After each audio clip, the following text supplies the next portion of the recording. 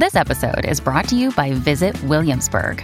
In Williamsburg, Virginia, there's never too much of a good thing. Whether you're a foodie, a golfer, a history buff, a shopaholic, an outdoor enthusiast, or a thrill seeker, you'll find what you came for here and more. So ask yourself, what is it you want? Discover Williamsburg and plan your trip at visitwilliamsburg.com. This is the Get Booked podcast, a weekly show for personalized reading recommendations. This is episode 134, and we are recording on May 24th. I'm Jen Northington, and I'm here with Amanda Nelson, and we're coming to you from Book Riot. We just did this 2 days ago. I know, we're recording extra early because Amanda will be at BEA in New York all next week, and therefore will not be available. So we just thought we would do this in a real quick turnaround. It's so quick that we don't even have like feedback to give for the last show because the last show has just barely gone up. It went up 5 hours ago. Yeah, at the time of this recording. So it's all good. Here we are. We are here for you, though. Mm-hmm. We're here. What are you reading, Amanda? I just started Parable of the Sower by Octavia Butler. Yay! I know, yay! Which is my first Octavia Butler. Yay! Should we tell them why? Can I tell them why? No, don't tell. It's a secret. It's a secret. Yeah. So I just started it. I'm maybe 10 pages into it. So I'm overwhelmed by how gritty and sad it feels already within 10 pages. But yeah, I'll let you know how it goes. I'm sure it'll be great. I was going to say, you'll continue to be overwhelmed and sad by it. Great. Sorry, not sorry. It's all right. I'll take it with me to BEA and I'll read it on the plane. And that's how I'll get through being trapped on a plane because I hate it. What about you? I just finished Hunger Makes the Wolf by Alex Wells, who is a Book Riot contributor and won an award, a Kitschy's Award, which are like tentacle awards, which are my favorite. It's one of my favorite sci-fi fantasy awards, to be perfectly honest. And it is so good. It is a Western in outer space with a motorcycle gang and magic. Like all of those things are happening, and it's also a sister story, but they're not actually related, so that makes it a found family story, which is one of my favorite things. And there's like train robberies and like an evil corporation and miners on strike, and it's just got everything in it, and it doesn't feel overstuffed. Like it's a super great story, and I fell so hard for the characters. And while I don't know that it technically there's a lot of plot, and some of it's pretty gritty, and the ending you're just like, oh, what? Like this could be a standalone, or it could be. I think it is the start of a series, and I'm very eager to see what happens next.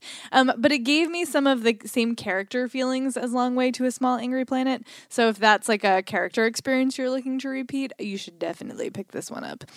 So yeah, that's Hunger Makes the Wolf by Alex Wells. Good job. Wahoo.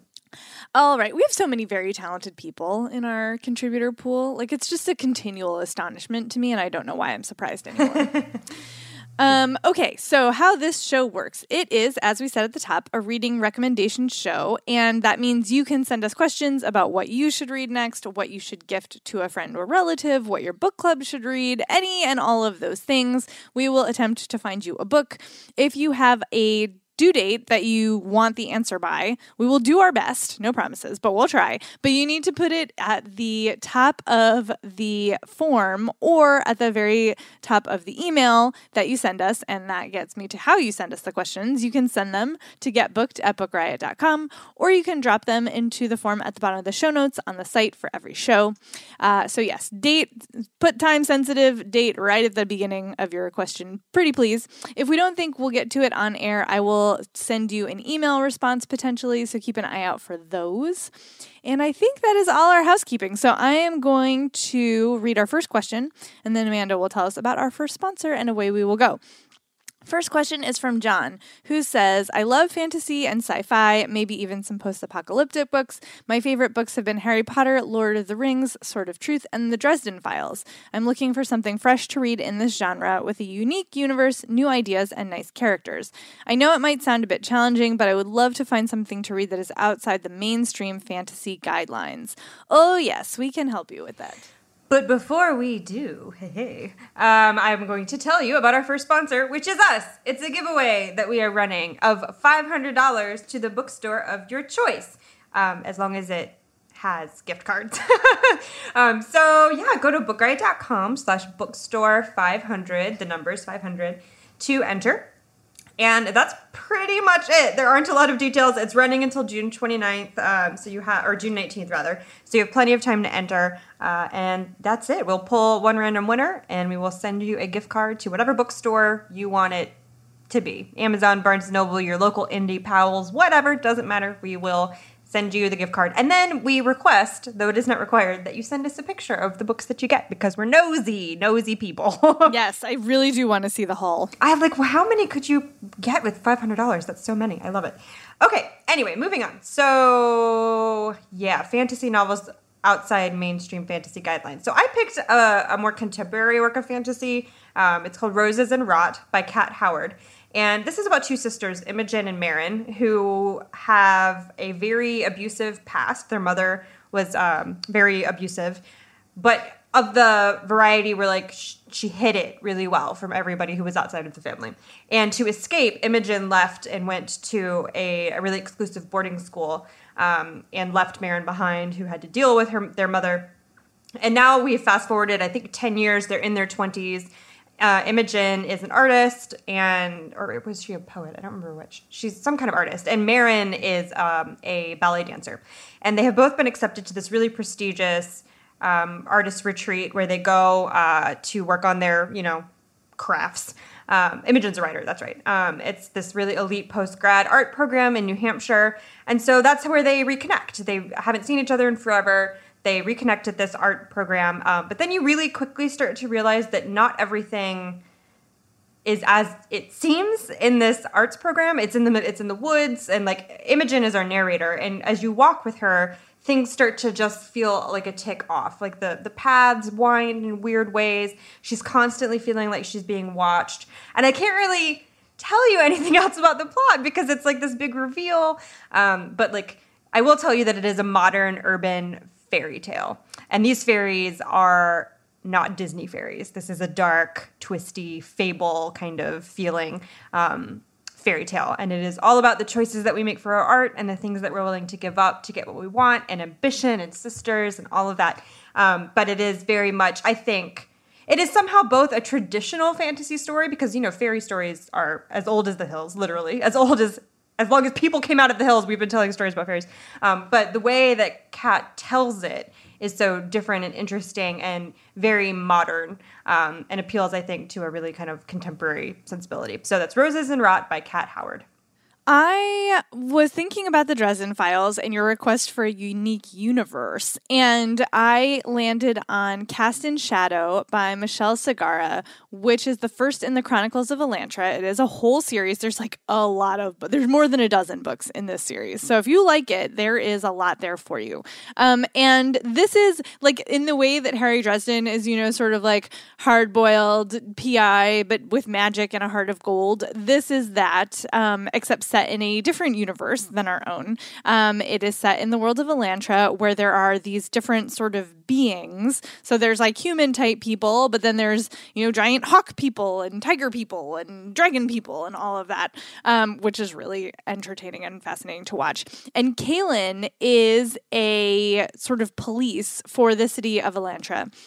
She works alongside all of these other people and people who have wings and dragon things. And she has a lot of secrets. She grew up on the streets, and she sort of fled her street life when there was a serial killer going around murdering children.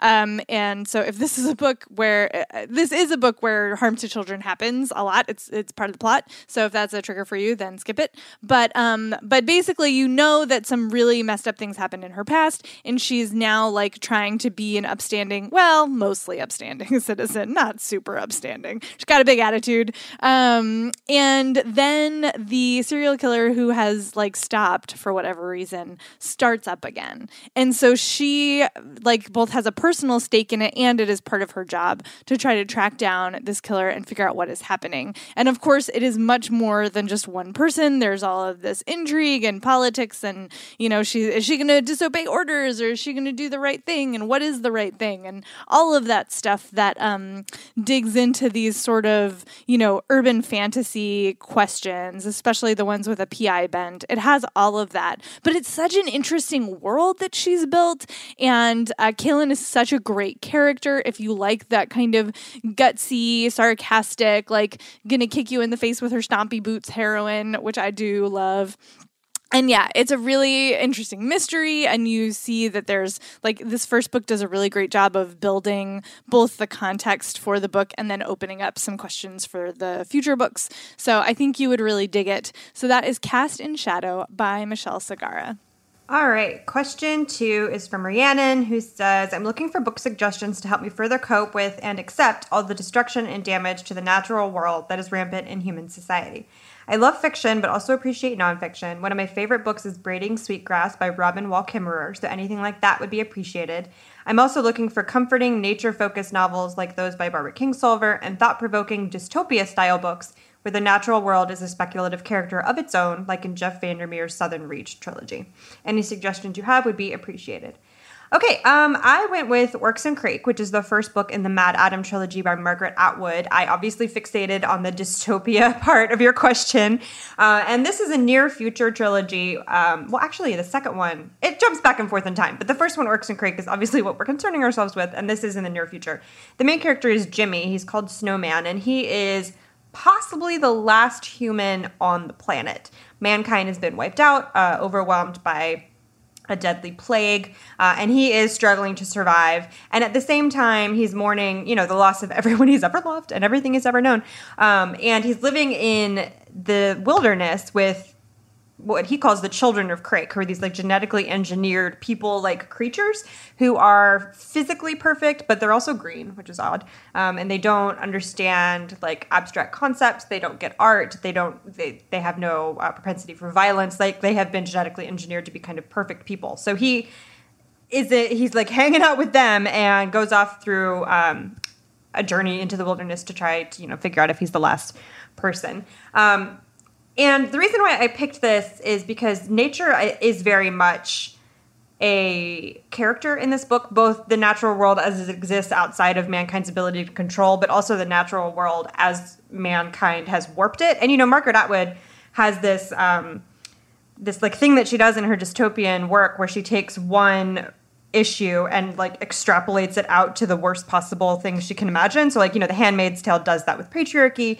And I think Orcs and Crake and the Mad Adam trilogy is really doing that with climate change and genetic engineering. So there's a lot of that in this book. And the climate has changed a lot in Orcs and Crake. Like it's too hot for people to be out during the day for the most part. And they have to wear protective clothing and like beyond sunscreen in order to not just not get sunburned, but like to survive being outside during the daytime. Animals have been genetically engineered, and then since the plague happened and society's totally broken down, they've gotten free. So a lot of these engineered animals kind of roam the countryside, and Jimmy has to deal with them as he encounters them, including pigs who have been combined with like human brain cells, so they're a little bit sentient, and it's really creepy and strange. But it is a little bit Jeff Vandermeer-ish in that way that nature is both its own thing and also a very omnipresent, threatening essence, kind of, that takes up the whole book. Like, it's very oppressive. So, yeah, so that's Orcs and Crake by Margaret Atwood. Yeah, I also was like, ooh, speculative nature. I have a thing for you. And it is the Queens of Renthia series by Sarah Beth Durst. The third one just came out. It's called Queen of Sorrow. And the sort of underlying premise of this book is that, like, if you went to chop down a tree, what if it could try to kill you back? Like, what if nature had its own sort of animation, and if you threatened it, it would then threaten you back, or sometimes even if you didn't threaten it. And so this series is a fantasy series. It's set in a world where there are these sort of elemental spirits, so like tree spirits and rock spirits and ground spirits and air spirits and, fire spirits and all of these things. And they are not safe. People grow up living, sort of by very strict rules to try to not attract the attention of the spirits. And the country is ruled by a queen, as you might have guessed from the titles. Whose job it is to sort of control the spirits. She gets chosen in this ceremony and imposes her will upon them and does her best to keep them from sort of murdering her citizens. So humanity and nature exist in a very sort of tenuous balance in this, where humans live there and need to do things like gather twigs to make a fire and live in a house that in this case is in a tree. But it's not just I think there's a lot of fiction out there that imagines it's sort of peacefully coexisting with nature. This is not that. Nature is not peaceful in this series. And so the books start out with you sort of getting a view of the candidate process. The very first book opens up with Delena, who is going to a school for girls who have the power to control to some extent the spirits, and they're all in training to see if they might be chosen as a future queen. And I don't want to give too many details because it is a complete series, and I kind of not only do I forget what happened in which book at this point, but I don't want to spoil anything for you, but just to say that it is it's a very female-focused series in terms of characters. There's a lot of magic. There's a lot of action. There's political intrigue. I really felt for the characters in this series. I got really into, what were they going to do next and how are they going to deal with this situation? And I think it really grew as a series. Towards the end, you get to find out more and more about, how their world got this way. And it's just really satisfying. It's a really satisfying trilogy. So that, again, is the Queens of Renthia series by Sarah Beth Durst. Don't go camping while reading this book. I'm just saying. Okay, our next question is from Shona, who says, I'm headed to New England for 2 weeks in June. Would love some books to read while up there on vacation that are set in any of the New England states or about New England and its history. I do love books that give me all the feels and an emotional reaction, but I'm open to anything. I love literary fiction, historical fiction, women's lit, and narrative nonfiction. And then goes on to list some favorites, and there's a lot, but you can see them in the show notes. So Amanda, what did you pick for this one? Okay, New England. I picked Seating Arrangements by Maggie Shipstead, which is it is a book in one of my favorite subgenres, which is wealthy white people have problems in New England / New York. I love it. I love it so much. It's my favorite escapism reading for some reason. So the names in this book are amazing. The patriarch and matriarch are named Win and Biddy. I love it. Win and Biddy Van Meter. And they have a vacation house on an island off the coast of New England where they are gathering with all of their family to celebrate the marriage of their daughter, Daphne. Their daughter, their wedding is going to be on the property. Daphne is pregnant, and so that's caused a little bit of a scandal. And everybody else who is gathering in the house to get ready for the wedding have their own scandals going on. Daphne's sister, Livia, has just recently broken up with her boyfriend, who is the son of her father's nemesis in business. So there's that whole thing going on. And then Win, who is the dad of a pregnant woman old enough to be getting married, Win has a crush on his daughter's best friend, who is the maid of honor, or one of the bridesmaids, Agatha. And so that whole thing is going on throughout the novel. And it's just all of these really intense, dramatic, interpersonal problems that they have, including there is a lot of fretting about money and whether or not they can afford to keep this giant vacation house that they have. And, from the perspective of quote unquote normal people, it just seems very oh my gosh, can you imagine that being your biggest problem? I have this huge vacation house and whatever shall I do with myself? I know. And so it's just, everyone is the worst. Everyone in the book is the worst, but they're trying. And so watching them, it's this very human, I don't want to necessarily say quiet because they get really drunk and yell a lot. So it's not really quiet, but there is a lot of human just problems, you know, like your dad is being creepy at your friend. You're in love with the guy who doesn't love you anymore, and now you have to hang out with him. Sister issues. Your mom kind of doesn't have much of an opinion about anything that she expresses. I think we've all experienced some combination of those sorts of things. And you just add, like, you make it claustrophobic by putting everybody on an island that they can't really get off because they have this wedding to attend, and then you just add millions of dollars and see what happens. It's just so good. So that's Seating Arrangements by Maggie Shipstead. Nice. I picked On Beauty by Zadie Smith, which is in my TBR pile. It's one of the Zadie Smith books I haven't read, but I feel like it really suits this question, so I wanted to mention it. It is also about a family. And it is very like family problems. The father is a Rembrandt scholar who does not like Rembrandt and teaches at a very liberal New England arts college. And he has been married for many years to Kiki, who, when he met her, was like, you know, young, sexy activist and is now not necessarily that anymore because it's been 30 years. And they have 3 kids who are off on their own little crusades for various things in their life. And like while he's watching them sort of like grow up and really intently pursue these different paths, he's just having his like midlife / end of life crisis. Like he feels like his life is over and he has no idea like what he's supposed to do with himself.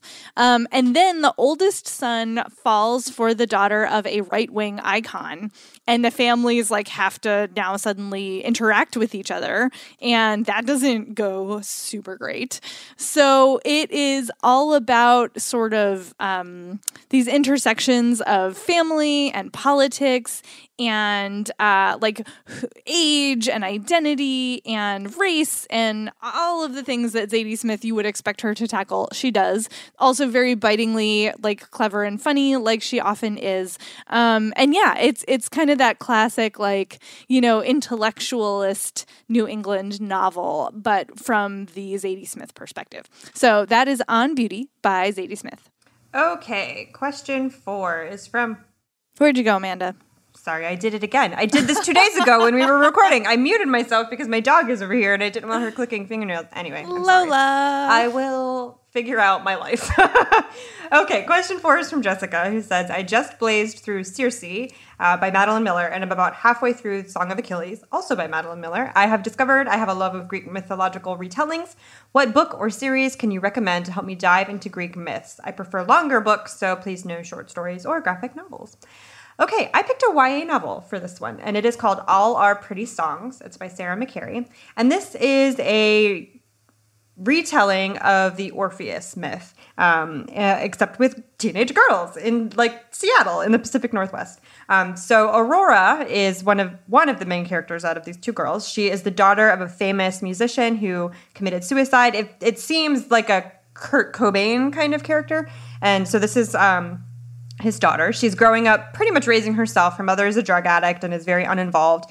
And at this point, she's kind of a party girl, very, I guess, like troubled. I'm making scare quotes here.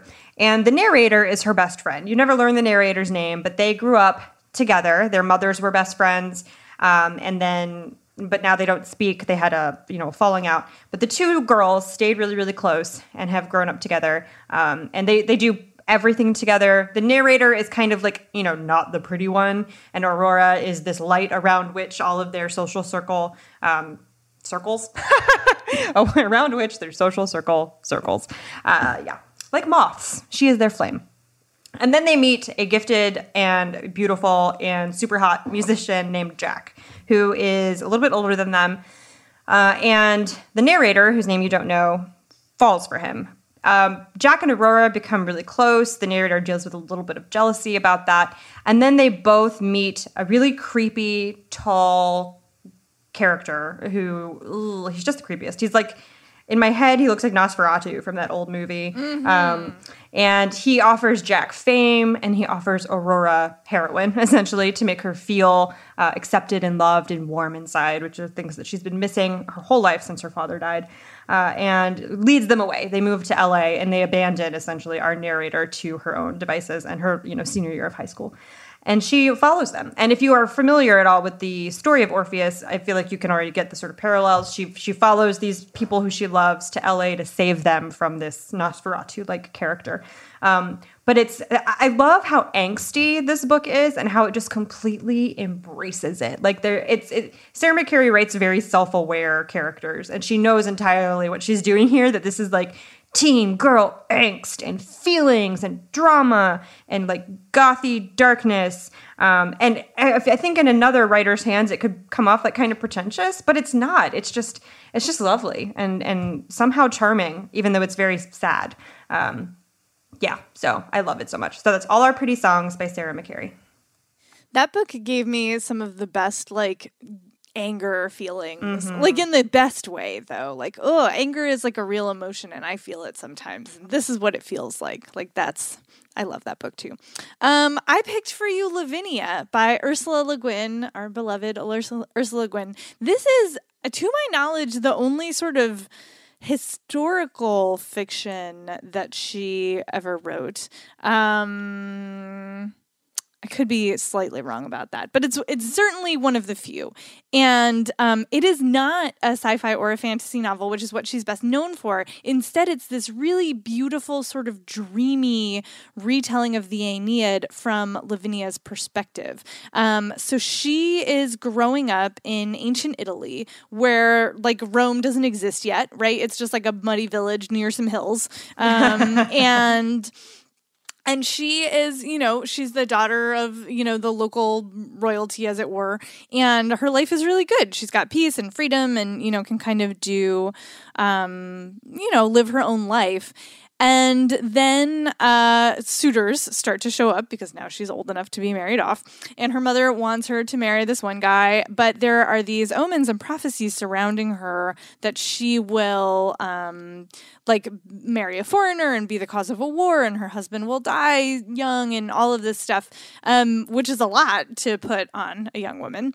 And then the Trojan ships arrive, and Aeneas comes into the story, and it kind of takes off from there. And so you're getting the perspective of a woman who basically is a side note in the Aeneid, and Ursula Le Guin is, bringing her to life and also bringing this world of ancient Rome to life in just the way that only she could. It's such a strange and beautiful novel. I really love it. It's told in a little bit of a disjointed way, and so it takes a little bit to get used to the structure of it, but it's so worth it. It's so worth it. So yeah, and if you wanted to do a read along with the Aeneid, you totally could, but I think it stands alone pretty well. I think you can manage just to understand the plot based on what the story itself is telling you. You don't need the full, historical, you don't have to have read the Aeneid 5 times to understand what's going on.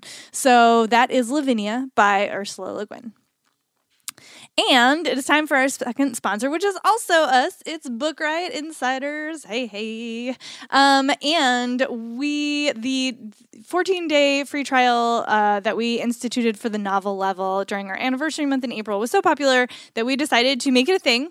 So now you can level up your reading life with a 14-day free trial whenever you want at the novel level, which includes a lot of excellent perks. You can play with the new release index and wish list upcoming releases that you're dying to read. You'll get our exclusive podcasts and newsletters. There's a swag mailbag once a month. And if you are yearning for a spot at the Epic level, which includes the Insiders Forum, those spots open up once a month, and novel level folks get the first crack at them. So it is a good deal all on its own, and it's also a good deal if you're trying to get into the Epic level, which has limited spots. So if you go to bookriot.com/insiders, you can see all of that and find out more. And yeah, thanks to us for sponsoring the show. I'm very fond of Insiders, as you might expect, since that's part of our job. It's part of my job. So, All right, let's see. Our fifth question is from April, who says, my cousin is a trans man currently going through the physical transition. Recently, while discussing books, he lamented the lack of representation he's able to find in books and other media. When he is able to find it, the stories always end poorly for the character, things like suicide, violence and abuse, or drugs. He has read a few memoirs, but would really love a novel. Do you know of any that have a trans man as the main character and a happy ending? Own voices would be amazing. What you got, Amanda? I picked a romance that I love, love, love. It's called Burnt Toast B&B. It's by Heidi Below and Rachel Hamowitz, and is not Own Voices, I'm sad to say, but it's still great and worth reading. So, like I said, it's a romance novel. The main characters are Ginsberg and Derek. Ginsberg is a stuntman on a show that he got injured on the work. I think he broke his arm, and so he's out of work. And in order to stay in town and heal until he can go back to work, he rents rooms at a B&B that has really cheap long-term rates, but has terrible reviews and is run very poorly. But, it's cheap, so he stays there. The owner is Derek, who is a logger who has been laid off for the season and has inherited this bed and breakfast from his parents who have died. Derek is very much like a manly kind of guy. He does not like cooking. He's not into cleaning, housekeeping, but he's the only person who works there, so it's all on him. Hence all of the terrible reviews, because the beds are dirty and the breakfast is gross. And so if you don't have beds or breakfast, what do you have when you are a B&B? You have nothing. And so he's decided he's going to shut the place down, whatever, move back to being a logger, focus on that part of his career, move on with his life. But then, of course, he's got Ginsberg who won't leave because he's, waiting for his arm to heal. And then Ginsberg starts having all of these great ideas about how to fix what's happening at the bed and breakfast, like having a party and changing the decor and changing the menu and teaching Derek to cook because, he's out of work, so he's got to do something with his time. And so this is the project he takes on. And Derek is very what? There's a person in my kitchen. I don't know. I'm uncomfortable. Everything makes me uncomfortable. And as this... he gets a little bit hostile towards Ginsberg, because he's gruff. He's this kind of character, rah, rah, rah, rah, rah. That's the personification of Derek. Rah, rah, rah, rah. But then, sparks fly, both literally and figuratively in the kitchen. And, this attraction starts to grow between them. And they kind of team up to maybe bring the bed and breakfast back to something that is respectable and that people will want to pay money to stay in. Ginsberg is a trans man and Derek is gay. And their romance is, I really love a gruff dude finding his soft side. I love that kind of trope in a romance novel, and it's so lovely in this. Derek is great. I just want to hug him. Bearded logger guy. He's the best. So that's the Burnt Toast B&B by Heidi Below and Rachel Hamowitz. I'm going to have to read that. It's so entertaining. Derek is amazing. Derek in my head is Luke from Gilmore Girls. Oh, that's where my brain went. Yes, that is the only person I could picture the whole time I was reading it. And so, yeah. Excellent. Grouchy Cooks, here for it. Okay. So I have a little bit of a rant to go with my answer to this question. I also could not find an Own Voices novel. I do have a book for you. It's Holding Still for as Long as Possible by Zoe Whittle, which I adore and is kind of like if you took Friends and you moved it to Canada in Toronto and everybody was queer. That would be this book a little bit. It does have a trans man character who is an EMT, and he's post-transition. You know that he has transition, but that's literally it. There's no the saga of coming out or having to deal with parents or family or whatever. It's just this is just who he is. And he's in a relationship with a woman, but they're kind of at a rough patch. And there's another woman who he's maybe interested in, and she's maybe interested in him. But how's that going to go?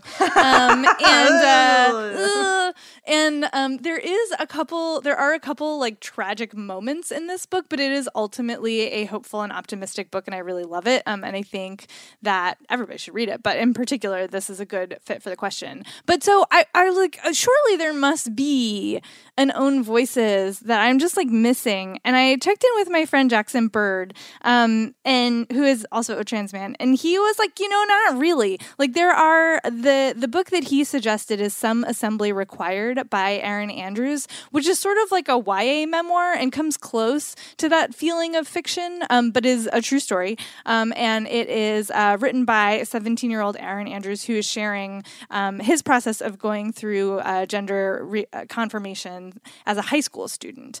And so, like first loves and dealing with bullying and all of that stuff. It's all in there. So you said that, your cousin has already read some memoirs. This might be one to add to it. But there's a real gap here in publishing. There's just like a gaping hole for these stories. And so if you're a agent or a publisher listening, like, could you please work on this? Like, could we get some Own Voices novels for this? Like, what's going on here? And then Jack also gave me some links to some resources. He has a trans recommendations bookshelf on Goodreads. Ooh. And also a podcast called Transmission. Haha, get it? That is exists solely to amplify the voices of trans individuals. So I'm going to leave those links in the show notes for y'all. But yeah, what? Come on, publishing. Catch up. Get with it. Get with it. Okay, question 6, I'm both going to read and do both recommendations for, and you will see why here in a second. So question 6 is from Sherry, who says, I read anything and have been known to choose books by the covers. Something I haven't really found is a book that includes foster families. I don't shy away from anything. I've been a foster mom for just over a year now. I have 2 stepchildren and a foster baby. So the good and the bad are welcome. I would like one of each if possible. Okay. I have obviously read more, maybe not obviously, but understandably read more books about foster care than Jen as a Indeed. Foster parent. So I'm going to recommend both books for this. I have one. They're both nonfiction, so they're not good or bad, really. They're nonfiction, so there is no real, angle that's happening here. The first is called To the End of June, The Intimate Life of American Foster Care by Chris Beam. And this came out in 2013, so it's a really contemporary look at the New York state foster care system. So I don't know where you're located. I'm in Virginia, so not everything that was in this book was like relevant to me because they do have every state's got its own way of doing things.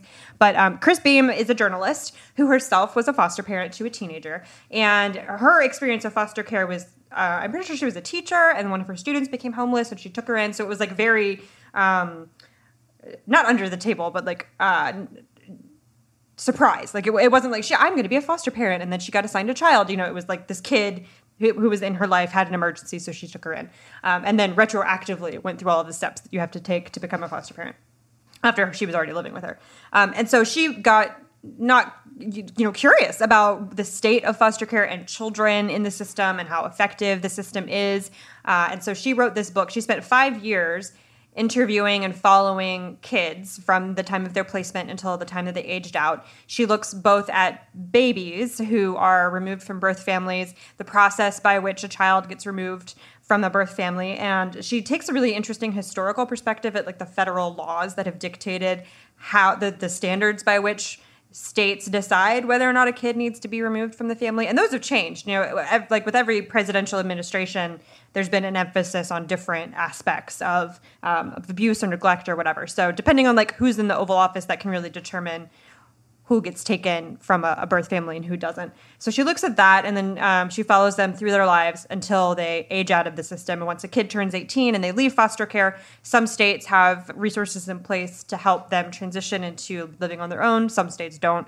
And in those states, those kids usually end up homeless. So it's a really in-depth look at the history of the foster care system, which this nugget that I learned from this book is that in the early 1900s, when Italian immigration was at its peak, Americans apparently considered garlic to be an aphrodisiac.